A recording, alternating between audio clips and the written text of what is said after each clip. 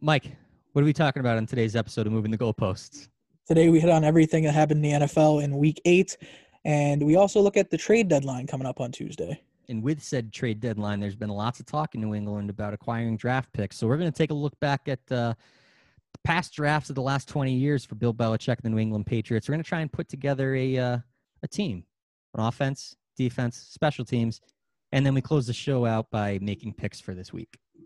Don't forget to subscribe to the podcast, leave a rating, review, and tell a friend. Moving the goalposts wherever you listen. It's just a public service announcement sponsored by Just Blaze and the good folks at Rockefeller Records. Fellow Americans, it is with the utmost pride and sincerity that I present this recording as a living testament and recollection of history in the making during our generation. Allow me to reintroduce myself. My name is Ho, H to the O-V. I used to move snowflakes by the OZ. What's up, everybody? Welcome to Moving the Goalposts, New England's #1 sports podcast for Podcast. I moved too quickly from sports podcast into and created the word Fodcast. What's up, everybody? Welcome to Moving the Goalposts, New England's #1 sports podcast for any new Mandalorian fans.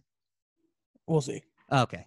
My name's Nick Mara, and I'm joined by my co-host, Mike Masala. Mike, how are you now? I'm doing well, brother. How are you? Not so bad. You can check out our social media profiles on Twitter and Instagram. I'm at NickMara94. Mike, where can the listeners reach you? You can find me on Twitter at Mike_Masala or on Instagram at Mike Masala NFL. Be sure to follow along with us on our Moving the Goalposts social media as well. They can be found on Twitter and Instagram at Moving the Posts. So it's Monday, and we're recording a new episode. It's about 10:13 in the morning, and the Patriots have just lost their fourth consecutive game for the first time since the year 2000. And the sky is falling because they don't have a quarterback, which we talked about last week. The problem is there's a lot of really bad teams in the league. And I think it would be unfair if we didn't give them their just due. So like last week, I think it only makes sense for us to go through the Week 8 schedule of games played and diagnose what exactly happened and let the listeners know what we feel about the league going forward. Sound like a plan? Yes, sir. All right, so let's start where we always start. Thursday Night Football, Atlanta at Carolina. Mike, you decided to take the Carolina Panthers in our picks last week to go against the Falcons, to beat the Falcons. That didn't happen. Do you want to talk about the game? I'm 0-8 in Falcons games this year. It's a real problem. I can't pick them correctly either way. I've picked them to win 6 times. I picked them to lose twice, and it's worked out the complete opposite way both times. Maybe it's not Dan Quinn anymore. I don't know what the problem is. Maybe it's just me. I'm an addict. It is. Yeah. No, we were joking before we started recording. I was like, you need to call like a gambling hotline and just tell them that you have a problem picking the Falcons. Just tell them that it's the Falcons. Like, no, everything else is fine. Like, I'm not worried about that. It's just that, like, I may lose and you make up that you have like a house. Say, like, I might not be able to pay my mortgage because I can't pick the Falcons correctly, and just see what happens. You know, at the very least, I think there'll be a shoulder to cry on, but they might try and tell you, hey, Mike, maybe it would be a good idea to just stop altogether.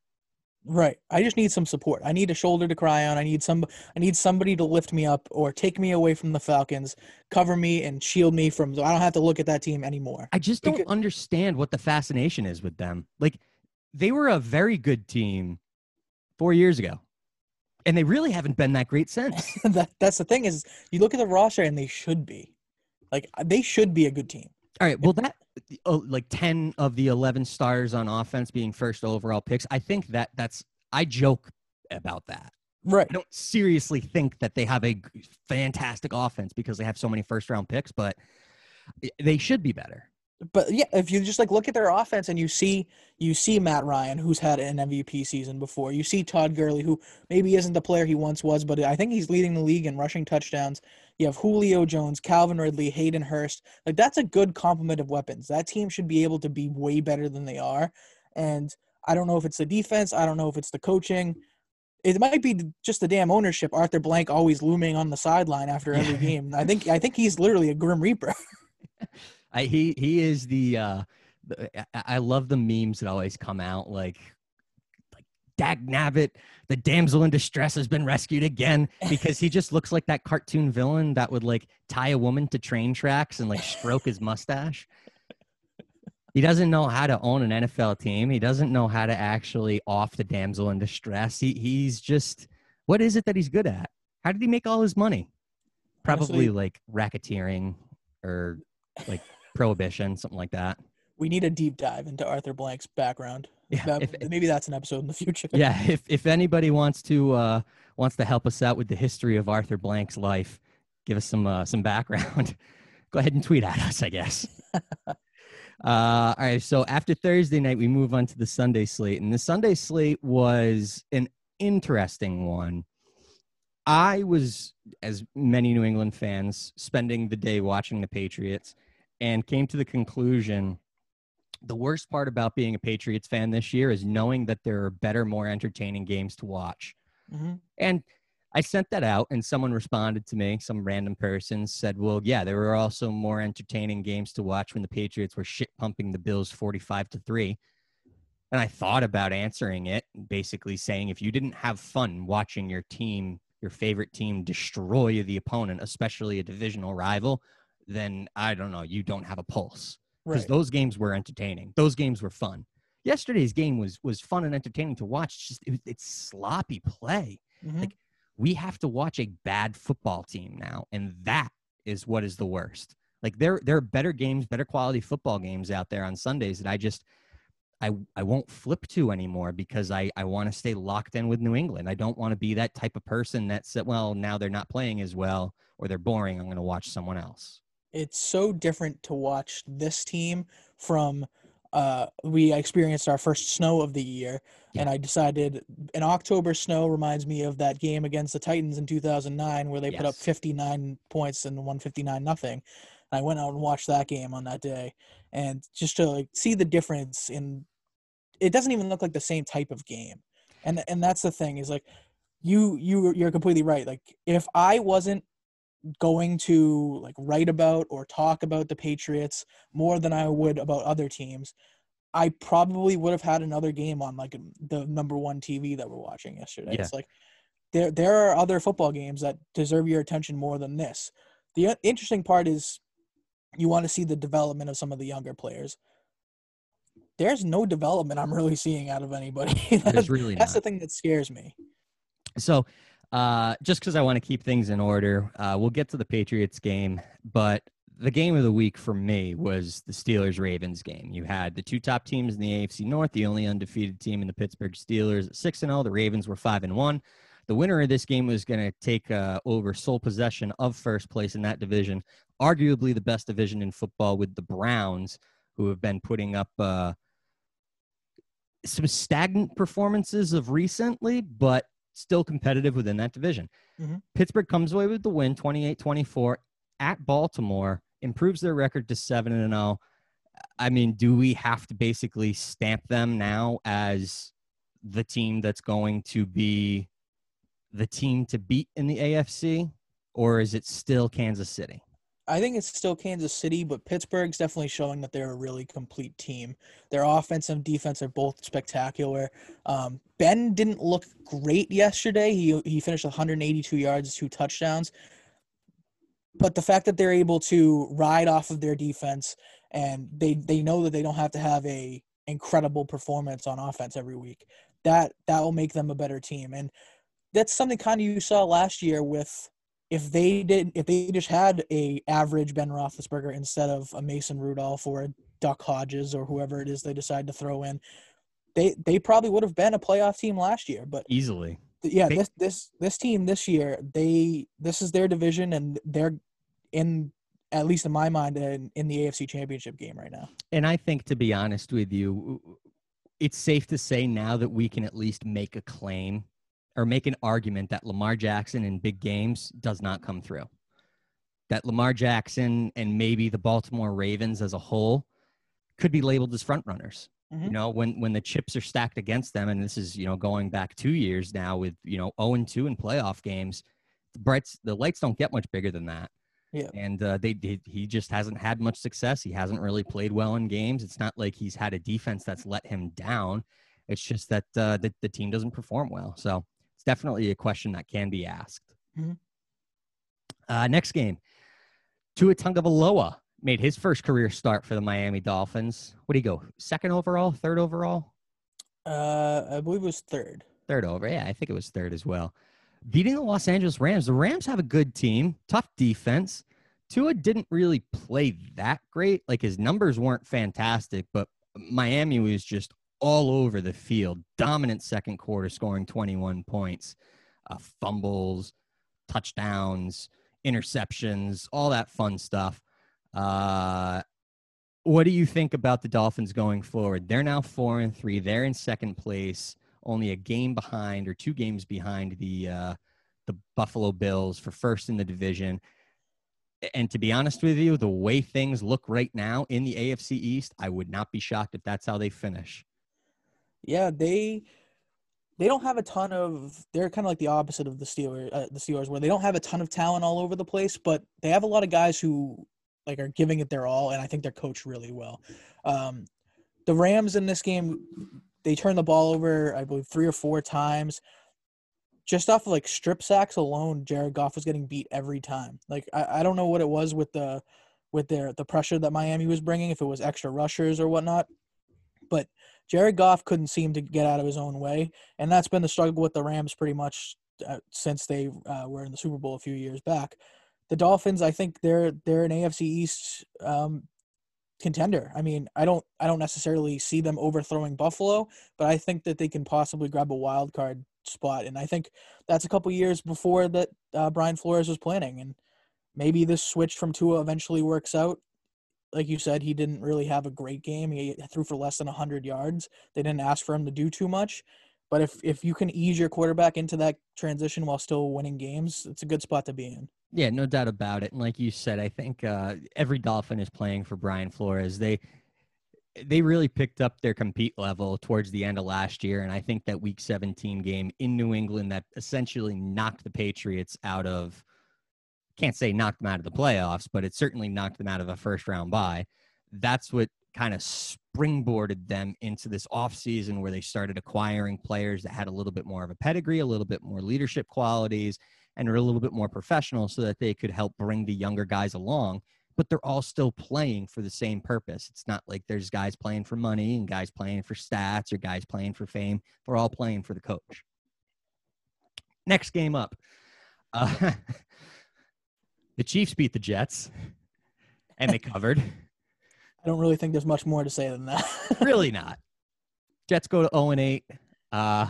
The interesting thing, and I'll bring that up later on in the episode, the Jets being 0-8 and still having 2 games to play against the Patriots. The Patriots still technically control their own destiny, so to speak, towards the top of the draft if they were to lose every single game going forward and the Jets were to win. So, still on the table, New England. You could finish in last place. It would be tough sledding. Fingers crossed. Dalvin Cook had himself a game yesterday. Minnesota Vikings traveled to Green Bay, coming away with a 28-22 victory over the Packers, pushing their record to 5-2. Green Bay didn't look great. Defense could not stop the running game. No, they couldn't. And I think Dalvin Cook is probably the best running back when he's healthy. The problem is he's healthy so infrequently. Very rarely. Even in this game, there was a quick stretch where Dalvin Cook got hurt. It looked like he was going to come out of the game, and they went to commercial break, and he came right back in and ran for another touchdown. I was like, what is happening with this guy? Mind games. Exactly. And Kirk Cousins throws for 160 yards. I think like 50 of them came on a Dalvin Cook screen. So not expecting a whole lot from Kirk Cousins at this point. Kind of a surprise win for the Vikings over the Packers. Aaron Rodgers is going to come into next week pissed. That's it's not going to be fun for them. But Devontae Adams, I mean, can anybody stop this guy? No. He doesn't even put up crazy numbers in terms of yards in this game. But he had 7 catches, 3 of them were touchdowns. Yeah. Like, you can't stop this guy in the red zone. I don't know what you expect to do. against this Packers offense. Oh, But I think the question is, if you shut down Adams, and I mean totally shut him down, what kind of offensive output are you going to get from anybody in Green Bay outside of Aaron Jones right, on a consistent basis, at least? Yep, that's a question that people are going to be asking. Rodgers still looked good in this game for like numbers wise, 291, 3 touchdowns, no picks. It hurts his MVP case that he was starting to build again, losing to this Vikings team that's been mediocre at best so far this year. Yeah, I think I would agree with that. I would still certainly keep him in the top 2 or 3, along with Russell Wilson and, you name whatever,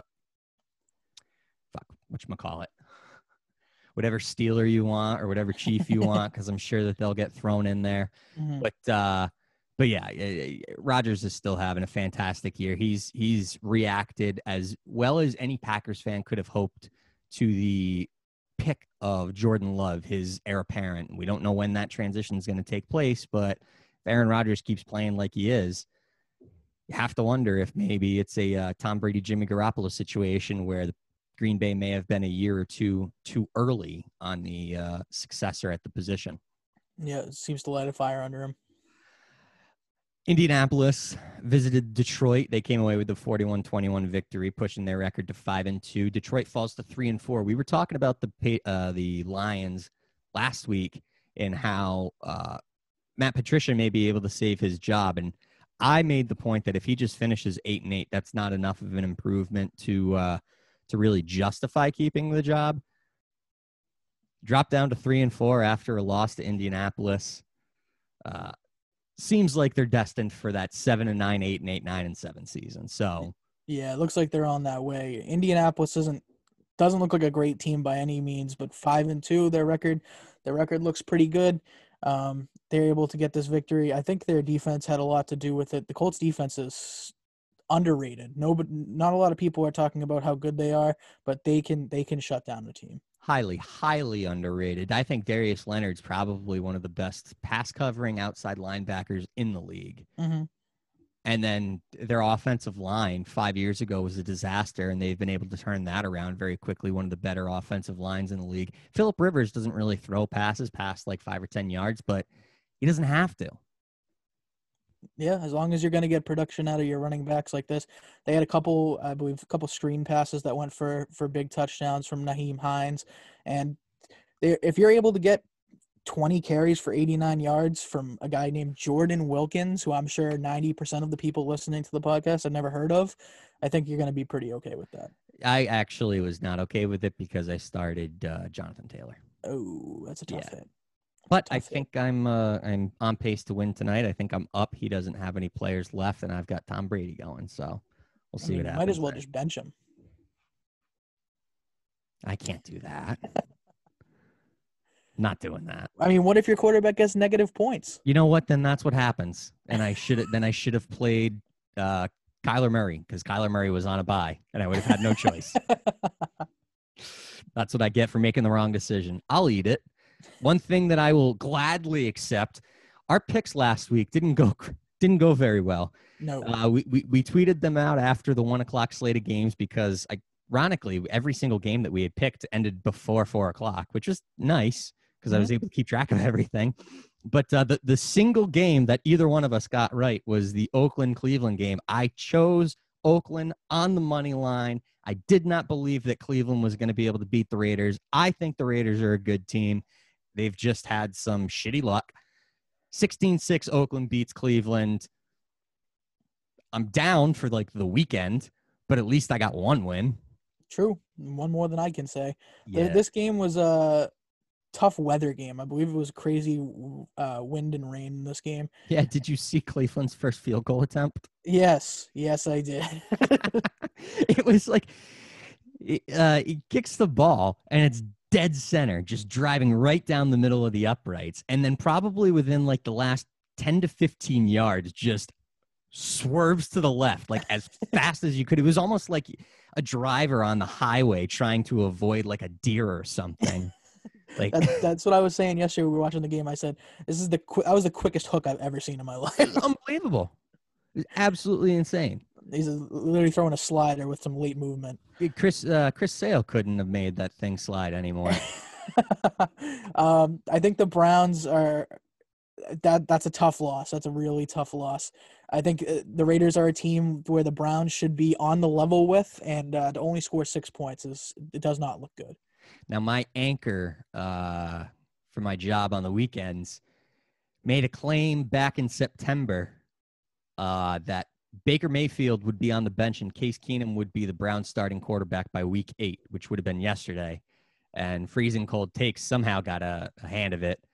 And he had to eat his words. But I'll tell you what, Baker Mayfield, he's still very inconsistent in Cleveland. He just can't really figure out what it is that he does well. Right. You know, it's like he's got a lot of potential, but it's like a ball of talent with no head. It's exactly what we were talking about last week with quarterbacks that may find their way into another situation this year. Baker Mayfield, I wouldn't be shocked if he's somewhere else. I would not be shocked as well. I was shocked to see the Cincinnati Bengals get their second win of the year over the Titans. Tennessee is definitely coming back down to earth now. A couple of losses in their last couple of games against Pittsburgh, and then you lose to the lowly Bengals. Not a good look for Mike Vrabel and the Titans, especially if they want to stay competitive and win that division. They're now 5-2, the same record as the Colts. Off the top of my head, I don't know how many head-to-head games that they've played or how many head-to-head games they have left, but those two teams, like we said at the beginning of the season, seems like they're going to be the ones battling for first place in that division. Yeah, it's been tough sledding for the Titans so far. They're about to enter Derrick Henry season, so hopefully that changes things for them when it starts to get a little bit colder and nobody really wants to tackle Derrick Henry even more so than they already don't. Joe Burrow's building something down there in Cincinnati. Yeah. Like, he's looked really good so far this year. And if it wasn't for the fact that number one picks always go to the worst team, they would be looking a lot better than they have so far in the early part of the season. Their head coach is Matt Taylor, right? Zach Taylor. He's an offensive guy. He was the I think he was I think he was the quarterbacks coach with the Rams. Quarterbacks coach of the Rams. That's right. Yeah, because he's one of these Sean McVay. Yeah, like McVay's going to have this unbelievable coaching tree before he even turns like 40. Meanwhile, Bill's almost in his 70s and can't. Name a successful NFL coach under Bill Belichick's tree. Under Bill Belichick's tree? I guess it depends. Yeah. I mean, it's a conversation that takes up the airwaves of talk radio in Boston weekly. It's Bill's inability to develop other coaches. I actually don't think that is a slight against Belichick as a coach. If anything, it means that he's so good that he's got all these incompetent nincompoops on his staff that have no idea what to do without having their hand held, and he still wins all these games. Yeah, I don't really think it's a slight against him. At least it shouldn't be used, but that's the Boston media for you. It is the Boston media. Boston media is going to have a field day today talking about the Bills' victory over the Patriots. Bills moved to 6-2. They've won the AFC East, I think. Miami may make things a little bit difficult for them down the stretch. I don't think that Buffalo is going to walk away with it, but I don't see them losing at this point. Their performance in yesterday's game against New England, if I were a Bills fan, I would be concerned. I'd be happy that they finally beat the Patriots, but New England didn't look good really at all, other than the J.C. Jackson interception that started to shift the momentum a little bit. Buffalo carried the play, and they ran all over the Patriots defense, and they snuck away with a 3-point victory. Right. It wasn't all that inspiring. If I were a Bills fan, I wouldn't be too happy with the way that game ended. when you're able to run for 160 yards between your two running backs, that's a pretty good day. The problem is like their decision making, Josh Allen's decision making. I get that he's been better this year, a lot better than he's been so far in his career, but there's still like that J.C. Jackson interception. I don't know if it was the wrong route that the guy ran.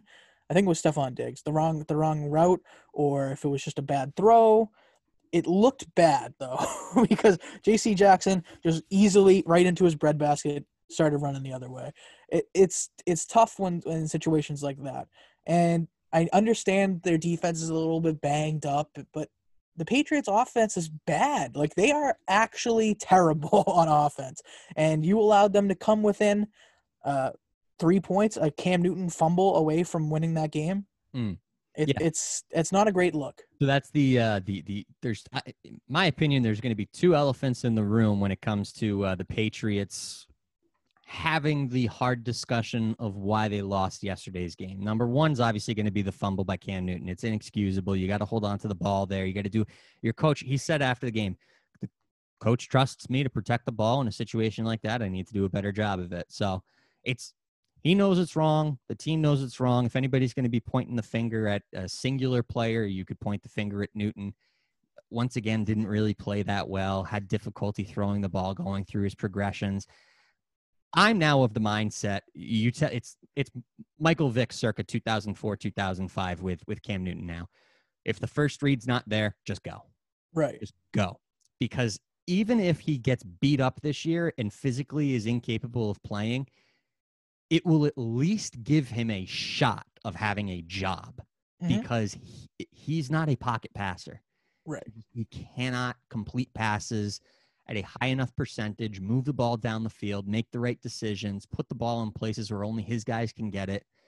I mean, sometimes it looks like he's a pitcher that's clanging the ball 15 feet in front of home plate.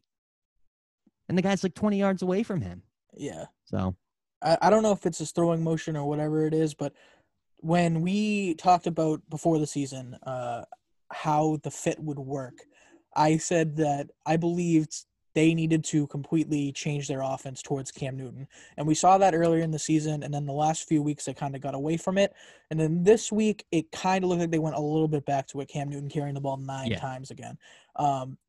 If you take the wheels off Cam Newton and just let him go wherever he wants to go, let him do whatever he wants to do, I think you're going to be more successful than trying to force him into throwing the ball 25, 30, 35 times a game from the pocket. This is why when people make the argument that being a quote-unquote system quarterback is a bad thing, when you are the quarterback, you are the system. Mm-hmm. And Cam Newton has the ability to improvise, not to the same extent that like a Russell Wilson, Pat Mahomes, Aaron Rodgers does, but he's certainly not the person who's going to be making 3, 5, 7-step drops, first read, second read, third read. Okay, now let me come back to my first read. It's not his strength. So you do have to tailor your system around his strengths. Right. Which is why every quarterback is technically a system quarterback. That's only Tom Brady. Yeah. Dylan, my Chargers fan, texted me yesterday, or texted our group chat and was like, you guys see what happened to the Chargers again? I was like, no, what happened? He was like, oh, they blew a 16-point lead for like the 4th or 5th week in a row. 31-30. Denver comes away with the victory over the Chargers. I still think the Chargers are like the second best team in the NFC or the AFC West. And somehow they're in last place. I get that they're without Derwin James. I get that they have a rookie quarterback. I understand that Anthony Lynn's probably not the greatest coach that they could have, but not really a great sign moving forward for a young quarterback if you can't hold on to not just double digit, but like 2-score, 3-score type leads in the middle of a game. Yeah, it wasn't the best performance yesterday. Herbert ended up finishing 278 yards, 3 touchdowns, and 2 picks, which is not exactly what you'd like to see out of the rookie quarterback. But he's been good so far this season. He's been great. the Broncos defense, even without Von Miller, is still pretty good, and I think a lot of that has to do with their head coach being Vic Fangio, who is a really good defensive coordinator. You can't lose these games. You can't keep losing these games. I'm 100% with you. The Chargers are, I think, one of the better rosters, at least in football, and you can't be 2-5 with a roster that looks like that. There should be serious looks at Anthony Lynn coming at the end of this season. There should be serious looks at the defensive coordinator as well, because 30 points, I mean, that should be enough in most offenses where you should be able to win with the amount of talent you have on that defense. Yeah, like you should be able to win those games. If you're losing games when you're scoring 30, if you're losing games when you're scoring 24, it's not good enough. Like if your defense is allowing more than 24, really more than like 21 points a game, it's not good. Right, especially with the amount of injuries that the Broncos have suffered this year. Like, yes, you get Phillip Lindsay back; he doesn't get a full workload at all. You're missing Cortland Sutton for the whole year, Von Miller for the whole year. Tim Patrick didn't play yesterday, who's been really good for them so far this season. But with all these injuries, you can't lose that game, and the Chargers are not looking good so far. Meanwhile, future Patriots quarterback Jimmy Garoppolo left yesterday's game against the Seattle Seahawks. Seattle pushed their record to 6-1 after a 37-27 victory. San Francisco falls to 500, 4-4. I think San Francisco's now in jeopardy of not even making the playoffs in the NFC, because the NFC West, there's 4 good teams, and they're taking a 7th team in the league this year to make the playoffs, but I don't know if San Francisco is going to be better than the Rams or the Cardinals, and certainly not the Seahawks, especially after yesterday's performance. Yeah, it's going to be tough for them to get in for that 7th seed. They're probably going to be fighting with whoever it is from the NFC South that decides to make it as well. It didn't look good for Jimmy again when Nick Mullins came in, and that offense kind of started working a lot better. There have been a lot of people talking about the offense looking more complete with other quarterbacks in the game. If you're able to get something from Jimmy Garoppolo in this offseason, and you feel comfortable, if you really feel comfortable, and Kyle Shanahan needs to look himself in the mirror and ask himself, is having Nick Mullins or CJ Beathard or ex-QB in the draft the same as having Jimmy Garoppolo, and you can get that same production without having to spend all the money? That's a move that he might have to look at seriously. Well, and that's ultimately what I think about as like the coach general manager, is the financial flexibility. They're going to have to re-sign Nick Bosa at some point. Right. And I'm sure that, Garoppolo's got 2 years left on his deal? I believe so. You can sign Nick Bosa and not have to worry about Jimmy Garoppolo going forward. But it would be nice to maybe give Bosa a contract now and save a couple of dollars by having some available money up front by getting rid of Jimmy Garoppolo, or, not bringing him back and not guaranteeing his salary for another season. We had an overtime game at the 4:25 window. New Orleans Saints come away with the 26-23 victory over the Chicago Bears. Chicago, I was in and out watching this game. I don't know how they lost, because the first 10 minutes of the game, they were up 13-3 or something. And then they just couldn't move the ball. The second half was an absolute disaster. It was not a fun football game to watch at all. And I don't know if it's Matt Nagy. I think I'm starting to lean towards it's a full Matt Nagy problem here in Chicago. Yep, I think so. Aside from I believe it was his first season where they really looked good, he's done absolutely nothing. And there have been players, I'm not sure if it was Trubisky or Foles, who said that they just don't, that there have been conversations about they don't feel comfortable with his play calls. They don't even understand, they don't think they're going to work. So, well, that's great. When you have stuff that coming out from your quarterback saying that they don't have confidence in your play calling, that's a real problem. That's literally like getting behind the wheel of the car and turning it on and saying to your passenger, well, I don't know if it's going to work, but we'll see. Exactly. It's not a good situation in Chicago right now. And for having a 5-3 record, that team has looked terrible in most of their games. They look like they belong in the NFC least. Yes. which was a game that you vowed not to watch.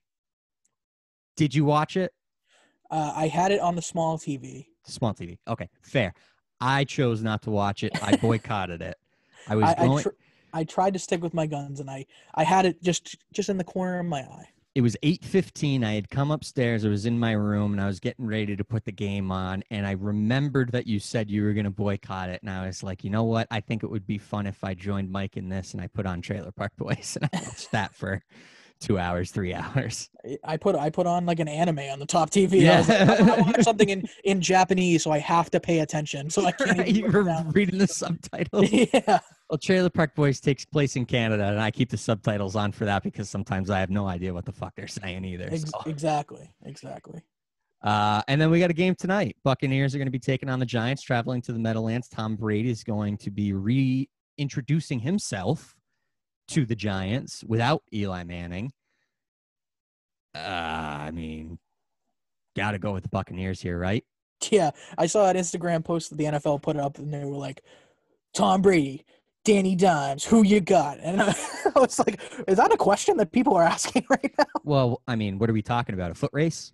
Because I'll take Daniel Jones over almost any quarterback in the league, not named Lamar Jackson. Yeah, I mean, Danny Dimes might be faster than Lamar Jackson. That's the thing we might be learning here. You know what? I haven't seen Danny Dimes and Lamar Jackson in the same room at the same time. They might be the same person. So fast that he can play 2 games simultaneously. Probably not, but I'm sorry. yeah, probably not. I'm starting to question it. Yeah. So, like I said, the slate of games this week, it was good. I would say overall not as exciting as last week, and now we're going to be getting into the real stretch, the second half of the season with Week 9 coming up. But before we get to Week 9, we got ourselves a trade deadline, and a trade deadline in the NFL that's going to probably be a little bit more active than recent years. And the trade deadline has been more active in recent years than, a decade plus ago. Patriots might need to make some moves. Stephon Gilmore missed Sunday's game with an apparent injury. There have been rumors about him being on the block. Yeah, you got the air quotes with the injury. Rumors about him being on the block. I guess there was a report coming out of New England either yesterday or Saturday about really any player being available for the Patriots. If you were, I think last week or a couple of weeks ago, I asked you if you were in Bill Belichick's job. Now I'm going to actually put Bill Belichick's brain in your body.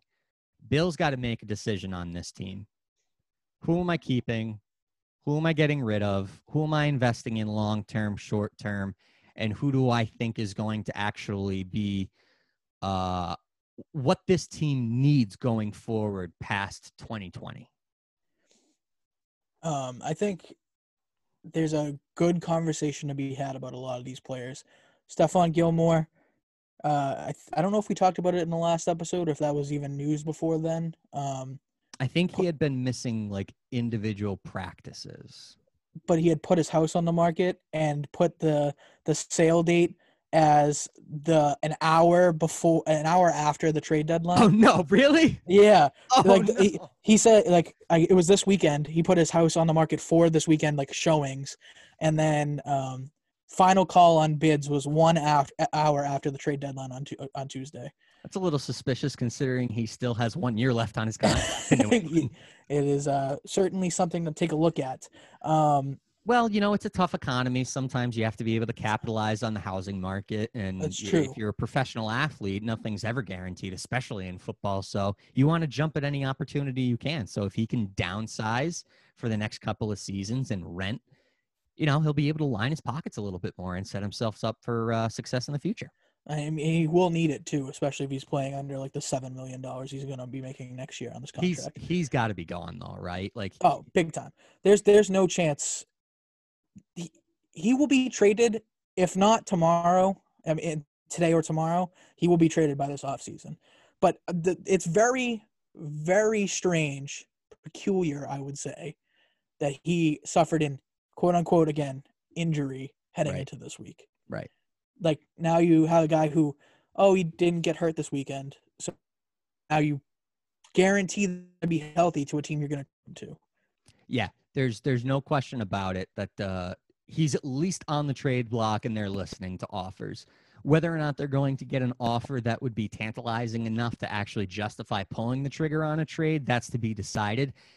If I were Belichick, or I'm thinking Belichick probably wouldn't take anything less than a first and a third, because what was it, last year you got 2 firsts for Jalen Ramsey and 2 firsts went for who was the corner that got traded to, was it Peters? Yeah, Peters Marcus get traded. Peters. Did he? I don't think he went for 2 firsts, but you had legitimate high-end cornerbacks last year getting traded in season for multiple first-round picks. Right. And now you have the reigning defensive player of the year who is in his 30s, but he's like 29, 30, like Right. that type of 30.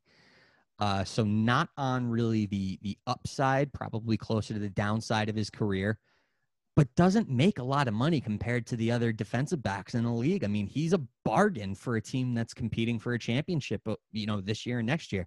Could you imagine him going to Seattle? Right. That's a team I've been thinking about this whole during the last couple of weeks. Is if you're a team that is a cornerback away from winning it all, like a Seattle could be, I think that's a move you should be making. I don't necessarily think that they're going to get top dollar for them because A, he's disgruntled. B, he's not going to play under the $7 million that he's getting next year. So he's going to need a new contract at some point. And like you said, he's at 30 or going into his 30s. Like, the best comparison in my mind to that is Darius Slay from last year, when I think Darius Slay I think he went for like a third. So it's tough. Like, I think you should be getting a 2. Like, I think you should be. Yeah, because the quality of player is better. It is. I don't think Gilmore has been all that great this year. I agree. And maybe part of that is because he's unmotivated or he feels like he's unpaid. Like, I don't know, whatever it is. But he doesn't look like the same player that he was last year. To be completely honest with you, I've always kind of thought Stephon Gilmore to be slightly overrated. He plays in an era where the top end elite cornerback is not really the all-time all-pro, Hall of Fame level quarterback like we've had for the last like 30 or 40 years. It was like every 5 to 10 years you had a new cornerback that was at the top of his game for a short period of time, but they were playing at a planet player level. Revis, Sherman, Ty Law, Champ Bailey. It was like we were living in the golden age of cornerbacks. Right. Woodson. And now you've got guys that are, Jalen Ramsey. He's considered one of the top 2, top 3 cornerbacks in the league, but what has he really ever done? Right. Other than have, swagger, which is very important at that position. It is. Very important at that position. But there are definitely other names that I think could be on the block. Like Joe Tooney is a guy who he is playing under the franchise tag this year. They drafted Owenu, who's been really good so far this season. Maybe you're able to slide him in and you can get a piece back for Joe Tooney. You're already probably going to get a third in 2022 draft. Yeah. Because of the pick coming back for losing him. Mm-hmm. Maybe you accelerate that and get a second or a third coming back in this year's draft or something. But at this point right now, the Patriots are going to be in third place in this division, and I think that's probably going to be the way they're going to finish the division. So I would be willing to sell everybody, unless you're a first or second year player. Like, I'm not getting rid of Michael Owenu. I'm not getting rid of Chase Winovich just yet. J.C. Jackson I'm keeping. Some of these younger guys, and even I'm keeping Uche. Uche looked good so far in his limited snaps. I don't think he played all that much yesterday, but he looked good. He looked good in the few situations that he was in the game. I'm just excited to finally have 2 legitimate, because I think that Chase Winovich is absolutely a legitimate edge rusher. He's just, he's young and inexperienced, but he had a good season last year. What was it, like 5.5, 6.5 sacks or something as a rookie, in limited snaps. Uche is going to be very similar type of story. They're going to bring him along slowly, but I think that they're like, you're not going to be able to stop these guys 3-4 years down the road once they really get a feel for this league. You're going to have a guy coming off the left side and the right side simultaneously, and quarterbacks aren't going to be able to do anything about it. And if Bill can find a legitimate defensive tackle to plug the holes in the middle, quarterbacks aren't going to be able to step up in the pocket either. So their timing is going to be next to nothing. So, and that helps out the secondary a lot. And we know that with McCourty getting older and Chung getting older, they drafted Kyle Duggar. They're probably going to need to pick up another safety or two in the next year or so. This team's going to look a lot different on both sides of the ball, a lot different on both sides of the ball. And I think it starts, between today and tomorrow, because the trade deadline is tomorrow at 4:00. And I think there's going to be some action along or across the entire league. Any other big names that you see possibly moving or rumors that, could be leaking out? I've heard John Ross in Cincinnati has requested a trade. I mean, he's only caught 2 catches this year and was drafted 9th overall in 2017, 16, 17. 17 sounds right. Yeah, 1 selection before Patrick Mahomes. It's a tough hit. Once again, Cincinnati. Just as far as like big names, I don't really see anybody. Like you mentioned John Ross. I mean, he's going to be a team's 3rd receiver. There hasn't been too much talk. I know Rappaport tweeted out earlier today about Desmond King, who is an all-pro slot cornerback for the Chargers. That would be a nice fit for a team, again, another team like Seattle, who's looking to just share up their secondary. There hasn't been too many names floated out there so far. If I'm the Eagles and a team, the tough thing is that it's Dallas who needs the quarterback. right. And I'm not sure if you really want to give him to your division rival who's potentially trying to beat you out for the division this year. There may be some calls on Carson Wentz. I'm not sure from who, other than, again, Dallas is the team that clearly needs the quarterback help. But after not paying attention to last night's game, most of the game, I would say that they are probably looking to move on from him sooner rather than later. I did see that he said in his post-game interview that he was happy the Eagles came away with the win, but he's unsatisfied with his performance. And boy, Carson Wentz, when he looks bad, he looks bad. Yeah, he looks a little rough. But one of the reasons that we talk about the trade deadline is the possibility of acquiring draft picks, which I think is what the Patriots are going to have to do in order to rebuild this team most effectively, get cheap young talent that you can sort of groom into the quote-unquote Patriot way, because gone are the days where you're going to be able to get veterans that haven't won anything that are going to come to New England and take to coaching and maybe take a lesser role just because they want a chance at a championship. You're going to be scraping at the bottom of the barrel for a lot of players unless you're willing to overpay for them. And I don't think that's in the DNA of Bill Belichick or Robert Kraft, or Jonathan Kraft for that matter. So one of the things that I like doing is, not literally, exercises, mental exercises. Right? We've played some games on this podcast in past episodes, and I sent you a text last night with an idea that I was concerned was going to sound really confusing because of like how I phrased it. But basically what I thought about was, in the last 20 years, Bill Belichick has drafted a lot of players, enough players to essentially make a starting lineup for an offense, a defense, and a special teams, like if you just take the kicker and the punter. And I started thinking to myself, he's been criticized a lot for his drafting ability, whether it's taking players too early or missing on players or trading back and trying to, get more value by collecting 3 ponies for 1 horse. And I just wanted to take a little bit of a deeper dive and see what kind of a team we could put together if we just selected players from Bill Belichick's draft with the Patriots. So every single one of these players that we're going to be naming, and as far as personnel goes, we decided to go 3-4 on defense. So 3 defensive linemen, 4 linebackers, 2 safeties, 2 cornerbacks. And then on offense, we decided to go with 3 wide receivers, 1 tight end, and 1 running back. Mm-hmm. So pretty standard personnel for the modern game. And every single one of these players will have had to have been drafted by the Patriots from the year 2000 to the year 2020.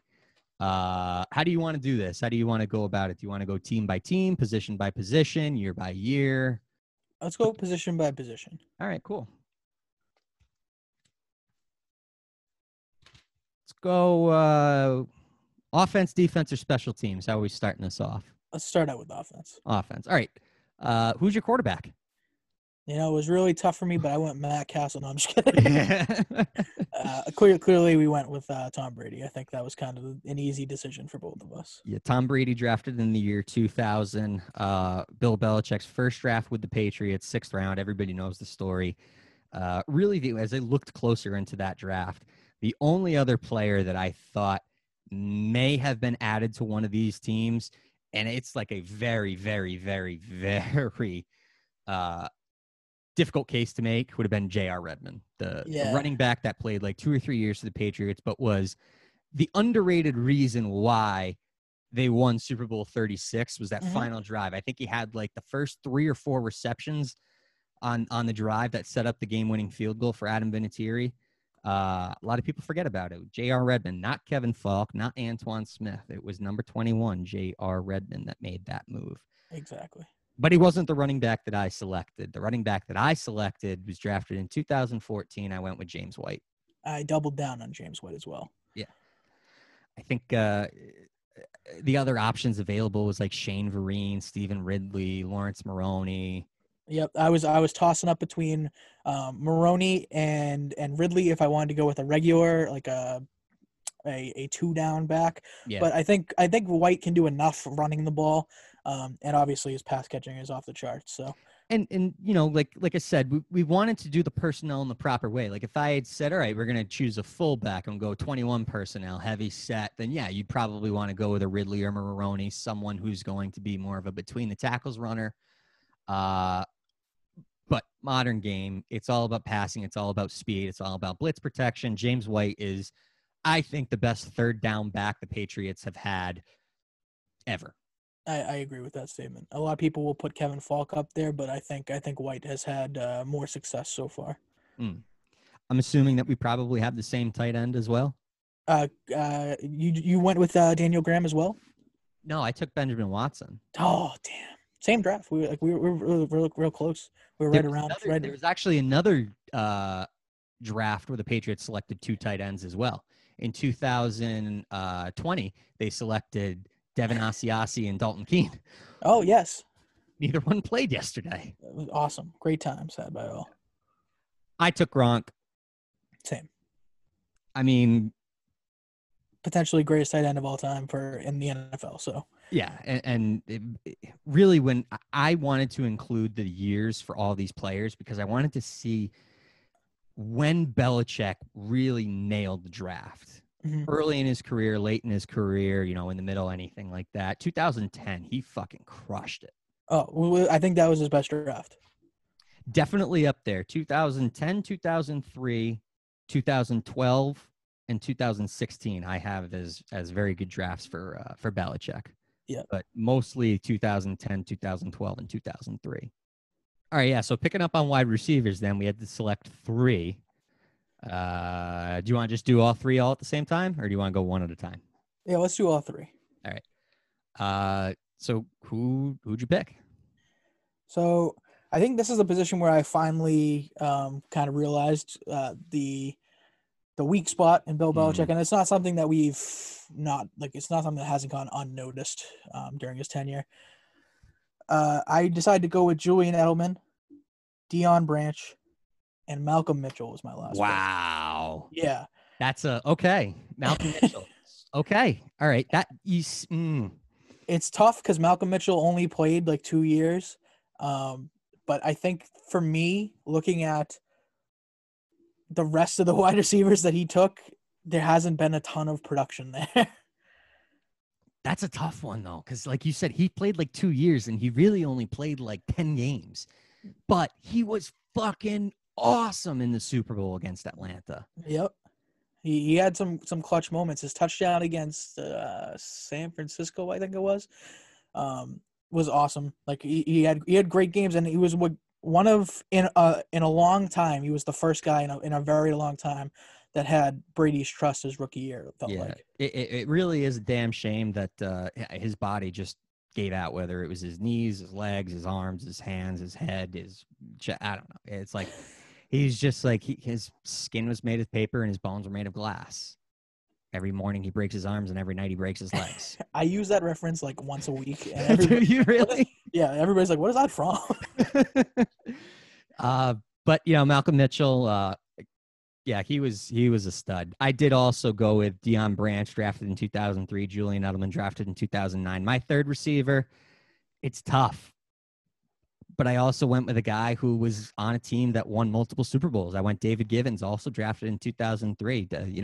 Coming away with Branch and Givens in 2003, that's easily Belichick's best draft for wide receivers. Easily. Oh, yeah.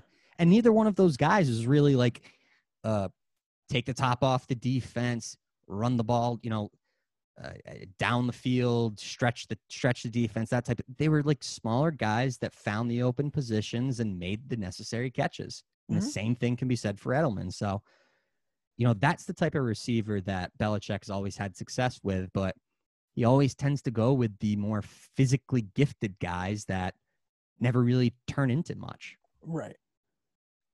Now, offensive line can be a little subjective. I didn't necessarily say we had to go 2 tackles, 2 guards, and a center. I did. I ended up picking that way anyway. Yeah.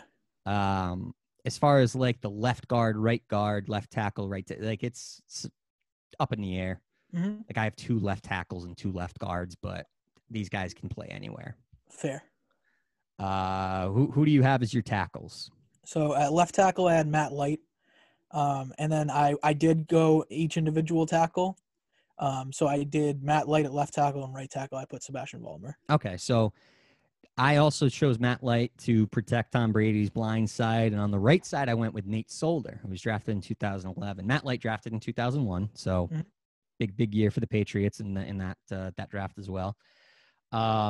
Nate Solder did start off his career as the right tackle for the Patriots in his rookie season, filling in as kind of like the what's the term? Like a swing tackle? Swing tackle. I was going to say stretch tackle or switch tackle. Switch tackle. I mean, that worked as well. But I wanted to be right. Swing tackle. So yeah, I Nate Solder on the right, Matt Light on the right. Wouldn't matter to me. Those are my tackles. What about your guards? Who were your 2 guards? Again, I did break it up into the left and right. So I had Logan Mankins at left guard. I think he has a shot to go to the NFL Hall of Fame. I think he has a chance to be a gold jacket. And at right guard, I went with Shaq Mason. Shaq's been really good so far in his career. He's extremely athletic, can pull very well, good in pass, good in run, kind of good all over. If I were to go just straight up guards, and I was able to put a left guard in that position, I might have taken Tooney over him. Yeah, which is what I did, but it was kind of like a coin toss between Mason and Tooney. It really just came down to which one I think is better. Right. And I figured, Tooney's probably a little bit better than Mason. His fucking contract certainly says he's better than Mason. Whether or not he stays with the team is another thing to be decided. Mm-hmm. But you really can't go wrong with either one of those guys. Logan Mankins drafted in 2005. Joe Tooney drafted in 2016. Shaq Mason drafted in 2014? 13? Yeah, I believe that was the 14 draft. Yeah. Shaq Mason actually drafted after another guard, Trey Jackson, who I thought was going to be something Trey special. Jackson, starting left guard of that, I believe that Super Bowl against the Seahawks. That was Dan Connolly. Dan Connolly played in that game? No, not Dan Connolly. It was Ryan Wendell. It was Wendell. You're right. Yeah. You're right. Because they switched Wendell from center to guard and placed Stork in the middle. Mm-hmm. That makes sense. Yeah. I love that Super Bowl. It's the best Super Bowl they played so far. It really is. All right, so we pretty much have the same team on offense minus, 2 offensive linemen and 1 receiver. So it's pretty much dead nuts what Belichick has done being able to put together an offensive system. And to be honest with you, these players that he's drafted over the last 20 years, and they do take up, 2 decades worth of drafts, they could play in any era. Mm-hmm. Did we give our centers? Oh, center. Yeah, that's right. I forgot to say center. Who's your center? Center, I have Dan Copen. Dan Copen. Yeah. So we could just slide that part right in. Right. Yeah. But yeah, I mean, we have essentially the exact same lineup on offense. Right. And none of these offensive linemen mean anything without Dante Scarnecchia. So we'll put him on the staff as well. We'll say that he's a bring him in. Yeah, why not? Do you want to do defense or do you want to do special teams? Let's do special teams. Let's switch it up a little bit. Special teams. All right. So again, special teams, I only had us selecting 1 kicker and 1 punter because Belichick's only drafted in his Patriots career, to my knowledge, 2 kickers and 2 punters. Exactly. So really not a whole lot to choose from. Once again, I think we're probably going to have the same selections here, but there can be an argument to be made for one position. That position is not kicker. Who's your kicker? Steven Gostkowski. So not Justin Rohrwasser, the guy that they selected in the 5th round last year. Tough Didn't miss. make the team. Yeah. It was a real close decision. After much deliberation, I decided to go with Gostkowski. I went with Gostkowski as well. Drafted in 2006. That was obviously the year after they let Adam Vinatieri go. Gostkowski comes in, does a pretty good job in his rookie season. And then in 2007, Super Bowl 42, Belichick doesn't trust him to kick like a 43-yard field goal and instead goes for like a 4th and 13, 4th and 14. The Patriots lose by 3 points. I blocked that entire day out of my memory. I don't know what you're even talking about. Who's your punter? I have Jake Bailey. I also took Jake Bailey because I think he's better than the other guy. But the other guy that Belichick selected, not a bad punter. That's Zoltan Mesko. Zoltan Mesko was a decent punter for like a year and a half. Yeah. Like he wasn't here very long. And then he ends up bringing in the undrafted free agent Ryan Allen, who pretty much takes you up to 2019. And Ryan Allen would have been the clear choice if we could take undrafted players. Ooh, see, I don't know. I think I still might have taken Jake Bailey. Ryan Allen should have won MVP in that Super Bowl against the Rams. He probably should have. But it's tough. Like as a punter, like unless you're the Raiders and you're drafting Shane Leckler in like the 2nd round, punters are a dime a dozen. If you're drafting a punter, it's probably a bad sign. Yeah, like it's not great. Punters need to be undrafted players. Mm-hmm. So defense is where things get a lot of fun for me. Because defense is where you can make the argument he has at least 3 to 4 Hall of Famers. And I don't know if all these guys are going to make the Hall of Fame, but the players that Belichick has selected on defense and coached on defense, I think have certainly had more success individually than the players on offense. Mm-hmm. Outside of Brady, Gronkowski, and Edelman, you could make the case. So let's start with the defensive line. Again, 3 defensive linemen, and it can get a little funky as far as explaining the personnel positions. Are you doing ends or tackles or just less? So I just said straight up the defensive line. Right. So who are your 3 defensive linemen? So my 3 defensive linemen, again, this is it's tough to kind of quantify what a defensive end versus outside linebacker. So I had them playing in like an old school style 3-4 where you want big bodies out there. Yep, that's what I did too. So I had Richard Seymour, Vince Wilfork, and Ty Warren were my 3. Wow. All right. So once again, we have essentially the exact same selections. Richard Seymour I took. He's drafted in 2001. Another gold jacket candidate. Vince Wilfork in the middle, anchoring down that nose tackle position, drafted in 2004. Again, possible gold jacket candidate. I didn't go with Ty Warren for my other end. It actually went with Trey Flowers, drafted in 2016. I think that Trey Flowers probably has more upside than Warren, but Warren had a very fine career with the Patriots. Very fine career. Yeah, I think that was the decision I was kind of making too between those two. And like you said, a lot of this came down to one player in particular that Belichick had drafted that is sort of that combo end linebacker, and I think we're going to have him as well. And he didn't play any linebacker in New England, but fuck it, he can. So that's why I put him as linebacker. I'll just say it, Chandler Jones. He's one of my linebackers, drafted in 2012. Gold jacket guy. Yeah. I think he's a gold jacket guy. He'll certainly be a gold jacket guy simply because he won a Super Bowl in New England and then collected all his stats in Arizona. Yep. That's like all you need. It's like the reverse Junior Seau. Except Junior Seau never actually won a Super Bowl. He was close. He was close. A couple of times he was close.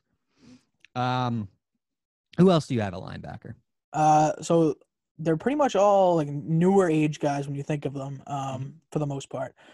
Gerard Mayo, I had a middle linebacker along with Jamie Collins, and my other outside linebacker being Dante Hightower. We have the exact same foursome at linebacker. And to be honest with you, linebacker is one of the best positions Bill Belichick's ever coached, and this is going all the way back to the beginning of the dynasty in the early 2000s. You know, Ted Johnson, Teddy Bruschi, Roman Pfeiffer, Willie McGinnis, Mike Vrabel. You could even throw in like Brandon Spikes. Like Brandon Spikes had a couple of decent seasons with New England. Wasn't great, but linebacker is certainly a position of strength for Belichick. The only problem was it took him about 10 years to start drafting his own because he had inherited so many great players from the previous regime in New England. Exactly.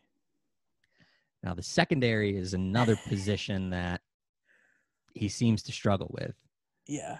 Do you want to do cornerbacks first or safeties first? Let's do safeties first. All right. Who do you have as your first safety? I have Devin McCourty. I also have Devin McCourty, part of that 2010 draft. Who's your second safety? I have Patrick Chung. I took Pat Chung too. Let's go. On the same wavelength right now. Little bit of a toss-up, though, between him and Duron Harmon. My justification ended up being Duron Harmon's essentially he's your center fielder, cover 3, 4 minutes left to go in the game. You're up by 10. You know they're going to throw the ball, and he's just gonna intercept the Hail Mary. Like we never got to see him do like actual safety duties because we were so lucky to have McCourty in that position for so long. Right. And he's not really like a box safety like a guy like Patrick Chung was. Patrick Chung, in his first go-around, was not good. No, very unimpressive. Went to Philly and then came back. Yes. And then he was good again. I don't know what happened there. He realized what good coaching is compared to bad coaching, probably. Probably. That must have been it. Was he? Yeah. Was he with the Chip Kelly team in Philly? Ooh. So he was drafted in 2009, and then I think he went to Philadelphia for 2012 and 2013.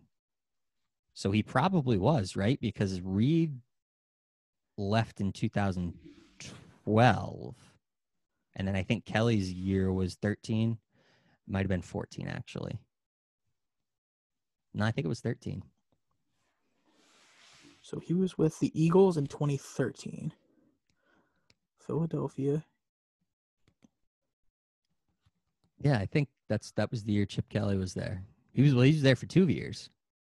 Yep, Chip Kelly. Yeah. That's crazy. Yeah.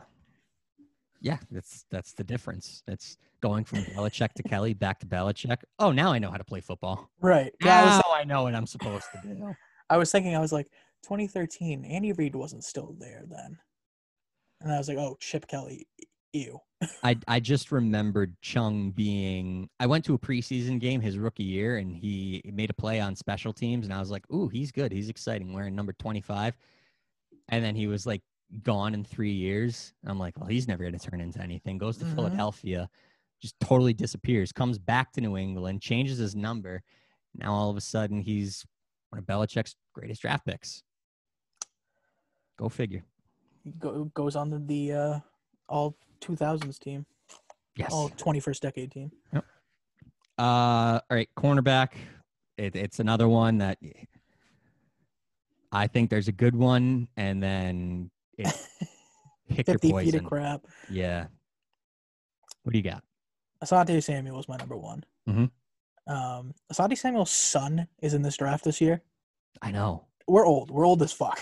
I think like 3 weeks ago he had 2 interceptions for Florida State too. Yeah, he's like I think he's supposed to be like the number 3 ranked cornerback coming into the draft. Yeah, he's a legitimate player. I've had to watch some college football games this year, which actually not that bad. Like now that I understand how to watch college football, like the conferences and what the difference is between a ranked team and an unranked team and how it really doesn't matter until January. Right. It's not a bad product. Like it's kind of fun to watch. It just makes me feel ancient that I looked at the cornerback rankings for this upcoming draft and it was like Patrick Surtain Jr., Asante Samuel Jr. I was like, I'm really old now. Yes. I also chose Asante Samuel as one of my cornerbacks, but who's your second? My second cornerback was Logan Ryan. So was mine. Logan Ryan's rookie year was incredible, and I'm a huge fan of Logan Ryan. I think his rookie year, I called him the future of the New England Patriots, and he didn't end up lasting that long. I believe he led the league in interceptions his rookie year. And then since then, he's kind of jumped around, went to Tennessee. I think he's now with the Giants. Yes. Yes, because he's the one that snapped Dak Prescott's ankle in half. Ooh, yes. But I think Logan Ryan was actually good while he was here. It's just he shouldn't be the second best cornerback you've drafted in 20 years. And to be honest with you, I know. I don't know for a fact, but I can figure. Belichick's not doing this exercise. He's not looking at players that he's drafted and saying, okay, this is a position of strength. This is a position of weakness. This is why this is a position of weakness. These are the type of players that I should go after. These are the type of players I have success with, because it's very easy to see when you lay things out, wide receiver and cornerback, he struggles with. And it's very clear. Like it's been something that's been known for years now. It's not like a new thing. And there was that decade where they did not win anything. They went to 2 Super Bowls, but they lost both of them to the Giants. They didn't really have a legitimate number 1 corner. After they had let go Ty Law and they brought in Asante Samuel, they drafted him. And Samuel actually was the starting cornerback in Super Bowl 39 because Ty Law had gotten injured that year. But after Asante Samuel leaves, goes to free agency and joins the Philadelphia Eagles, you're talking about a black hole at that position. It was terrible. Absolute black hole. It took until signing Darrelle Revis in 2014 before you actually had another legitimate number 1 corner. And then, I'm sorry, you lucked into Malcolm Butler. Those were the Ellis Hobbs, the Terrence Wheatleys, the Jonathan Wilhite. all those guys. Yeah, definitely not a position of strength for Belichick. But I think we're obviously in agreement. As spotty as his draft record is, he still puts together a fucking phenomenal team. Bart Scott said he should be fired this week. It's just because his coaching ability is so much better than his drafting ability, but I think that's the case for most coaches. You know, who's the best drafter in the history of the NFL? History? It's probably like one of the guys from San Francisco or Dallas or something like that. Yeah, I was going to say like either Dallas or Pittsburgh back in like the 70s. Ooh, Pittsburgh drafting wide receivers. I think they're probably untouchable. Pittsburgh's GM right now is great. Yeah. But no, I mean, I think this is good. And obviously the draft is going to be of a lot of importance this year. Huge emphasis on the positions of need at receiver, at quarterback, possibly offensive line, defensive line. And, maybe they'll take a stab at adding somebody in the secondary once again. That'd be nice. Yep. Do you want to do picks? Let's do picks. Last week, the picks did not go very well. Again, I tweeted them out after the games were over, and we went 1-5. Congratulations on your win. Well, room for improvement as a team. We do this together, right? So collectively, we sucked. We can only set up for a great bounce back. Right. All right. So next week is week 9 in the NFL. Starts off on Thursday night, goes into Sunday, Monday. What's your first game? Who you taking in your first game? I have the Packers -3 over the 49ers. I believe that's the Thursday night game. That is the Thursday night game. As I alluded to earlier in the episode, I believe Aaron Rodgers is going to come into this game pretty upset. The fact that they lost that game to Minnesota. 49ers defense has been banged up. I don't know if they're going to bring people back right away, especially on a short week. So I could see the Packers going out here and bringing the 49ers out to the woodshed.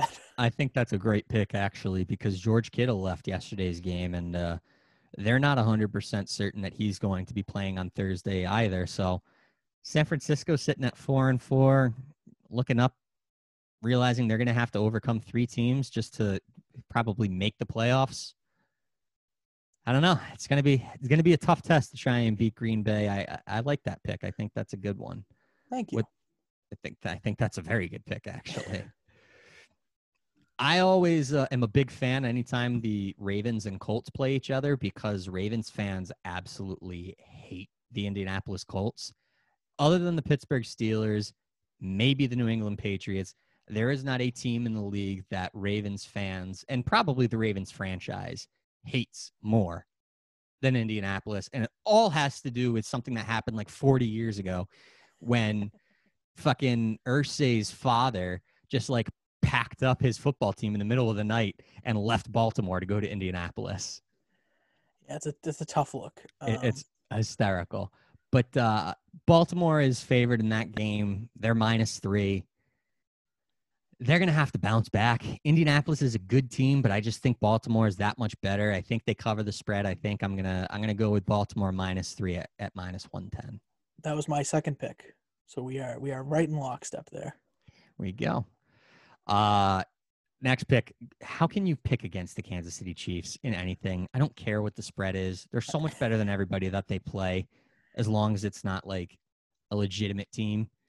-12 against the Carolina Panthers. That's easy money. That should be easy work for them. Easy money. What's your third game? So I try to always go with 2 favorites and an underdog. The underdog slate this week is a little tougher. I went with the Jets +7.5 against the Patriots on Monday Night Football, and it hurts. If the Patriots aren't able, this is kind of like a win-win thing for me. Oh, it's totally a win-win thing. I was just about to say I'd have a massive hard-on if they lost to the Jets, because now I know which direction they're going in. Right. Like either the Jets win this game by a fair amount. The Patriots, I win my pick. I win my money, and the Patriots are now tanking as they should be. Or the Patriots win as they should, and I maybe see something out of this game. I don't have a ton of confidence in the Patriots right now to go out and win a game by 8 points. Yeah, I mean, I don't have a lot of confidence in the Patriots to score touchdowns. Like, I was shocked that they actually scored touchdowns yesterday. Mm-hmm. It feels like it's been weeks. It was, I think, 6 quarters they had gone without scoring a touchdown on offense. It's insane. Yeah, I mean, the underdog slate this week coming up it's a tough one. You know, I'm looking at Detroit as a 3.5-point underdog against the Vikings. Vikings obviously coming off that win against the Packers.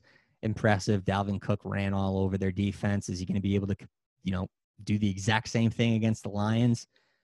Probably, because they're the Lions and they're coached by Matt Patricia.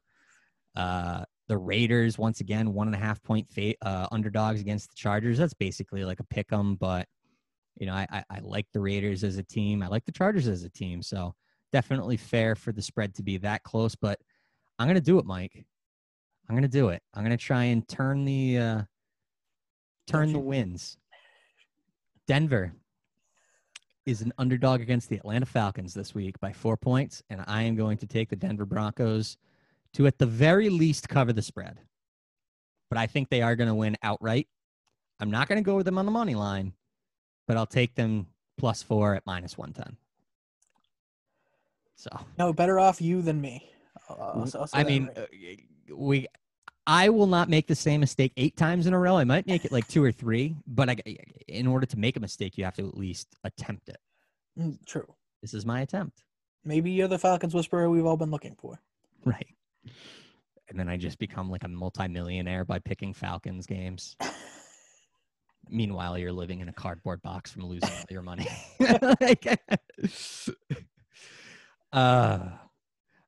All right, well, I think that's probably going to do it for another episode of Moving the Goalposts. But before we end, like always, I want to know either, what you're looking forward to this week, if you are looking forward to anything this week, but maybe just your final take, something that we haven't mentioned, maybe something that has been on your mind, a random sort of like agenda-free type topic. Let's morph this into something a little bit more than just what we're looking forward to. Mike, what's your final blow?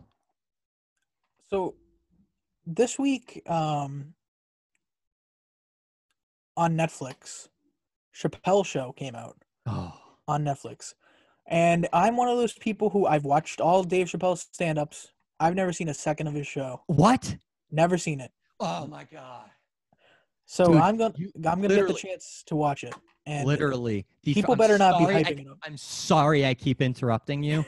The first fucking episode, it hits so hard. The final sketch that they do is an all-time great sketch. Probably seen it before, but being able to like see it in the entire context of the show, it's so funny. Dave Chappelle is comedy gold. Absolute comedy gold. Like I've seen bits and pieces like on Twitter and stuff. Like you always get like the Rick James and the dude who's got like always scratching his face. I can't remember the name of that sketch. Tyrone. Yes. But people have been hyping it up for a long time, so I'm ready to see what it's about. I love his stand-up. I think he's hilarious, and I think people will probably be right about this one. Unlike The Mandalorian, which I just don't get the hype on it. I watched the first 2 episodes and I was like, I guess like this is okay, but people have just been hyping it up like it's the best product, and maybe that's because I'm not fully enveloped into the Star Wars universe like everybody else is. You do certainly have an appreciation for it when you understand the context of what's going on. It does start off a little slow. It picks up a little bit more, but I will say if you're not like totally invested by the first 2 or 3 episodes, it's probably going to be more of the same for you. Similar to how people love The Lord of the Rings, and I just look at it as a bunch of people walking around in 3 movies. Just don't really get it. And maybe even to a lesser extent, Game of Thrones. Like I can see why it would be a good show. It's not my cup of tea. I'm not a fantasy type guy outside of like Harry Potter and Magic Treehouse. Mm-hmm. Yeah, I'm super happy though now that Netflix has Chappelle Show again. I'm excited to watch. I'm going to go with a sports related final blow. Maybe not necessarily something that I'm looking forward to this week because I don't know when it's going to happen, but Red Sox are deep in the process of hiring a new manager. And it certainly seems like they're in the process of rehiring an old manager because I think that there's 100% slam dunk, no doubt about it. Alex Cora is coming back to manage the Red Sox in 2021. And I think that that's a little bit of a bittersweet situation because I trust him as a manager. I just wish that they could have gone in a different direction and kind of, moved on from the stain that could, in theory, cover the 2018 championship. I just think once you see AJ Hinch go out and get signed, I think that gives it like full go ahead. Go ahead, you can sign whatever you want. Look, they were both handed punishments. They served their punishments. It's kind of what we do in America. If you commit a crime, you're sentenced to a punishment, you serve your punishment, you serve your time, and then you're given a second chance. It's kind of like the great thing about this country.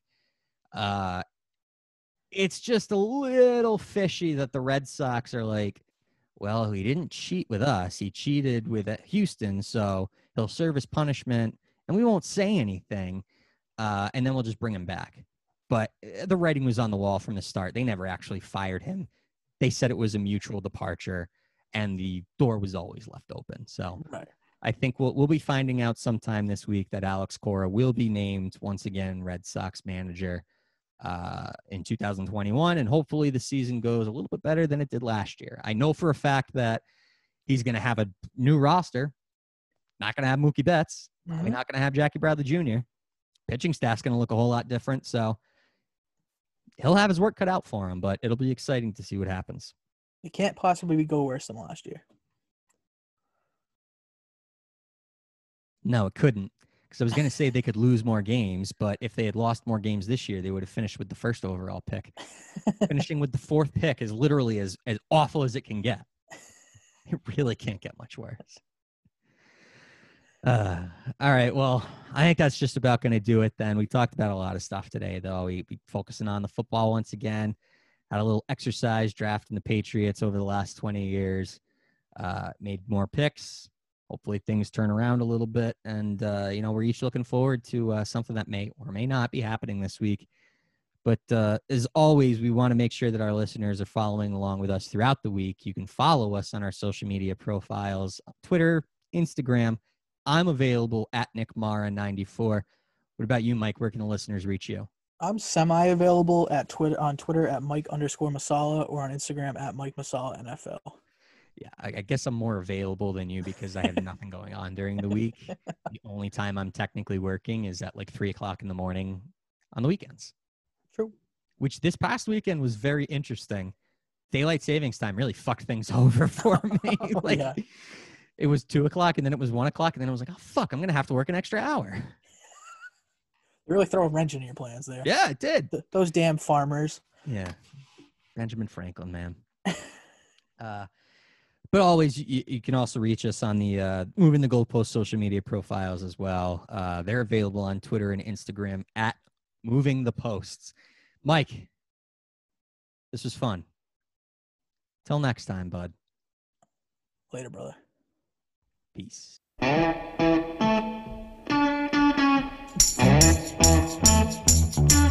gonna tell you a story. I'm gonna tell you about my town. I'm gonna tell you big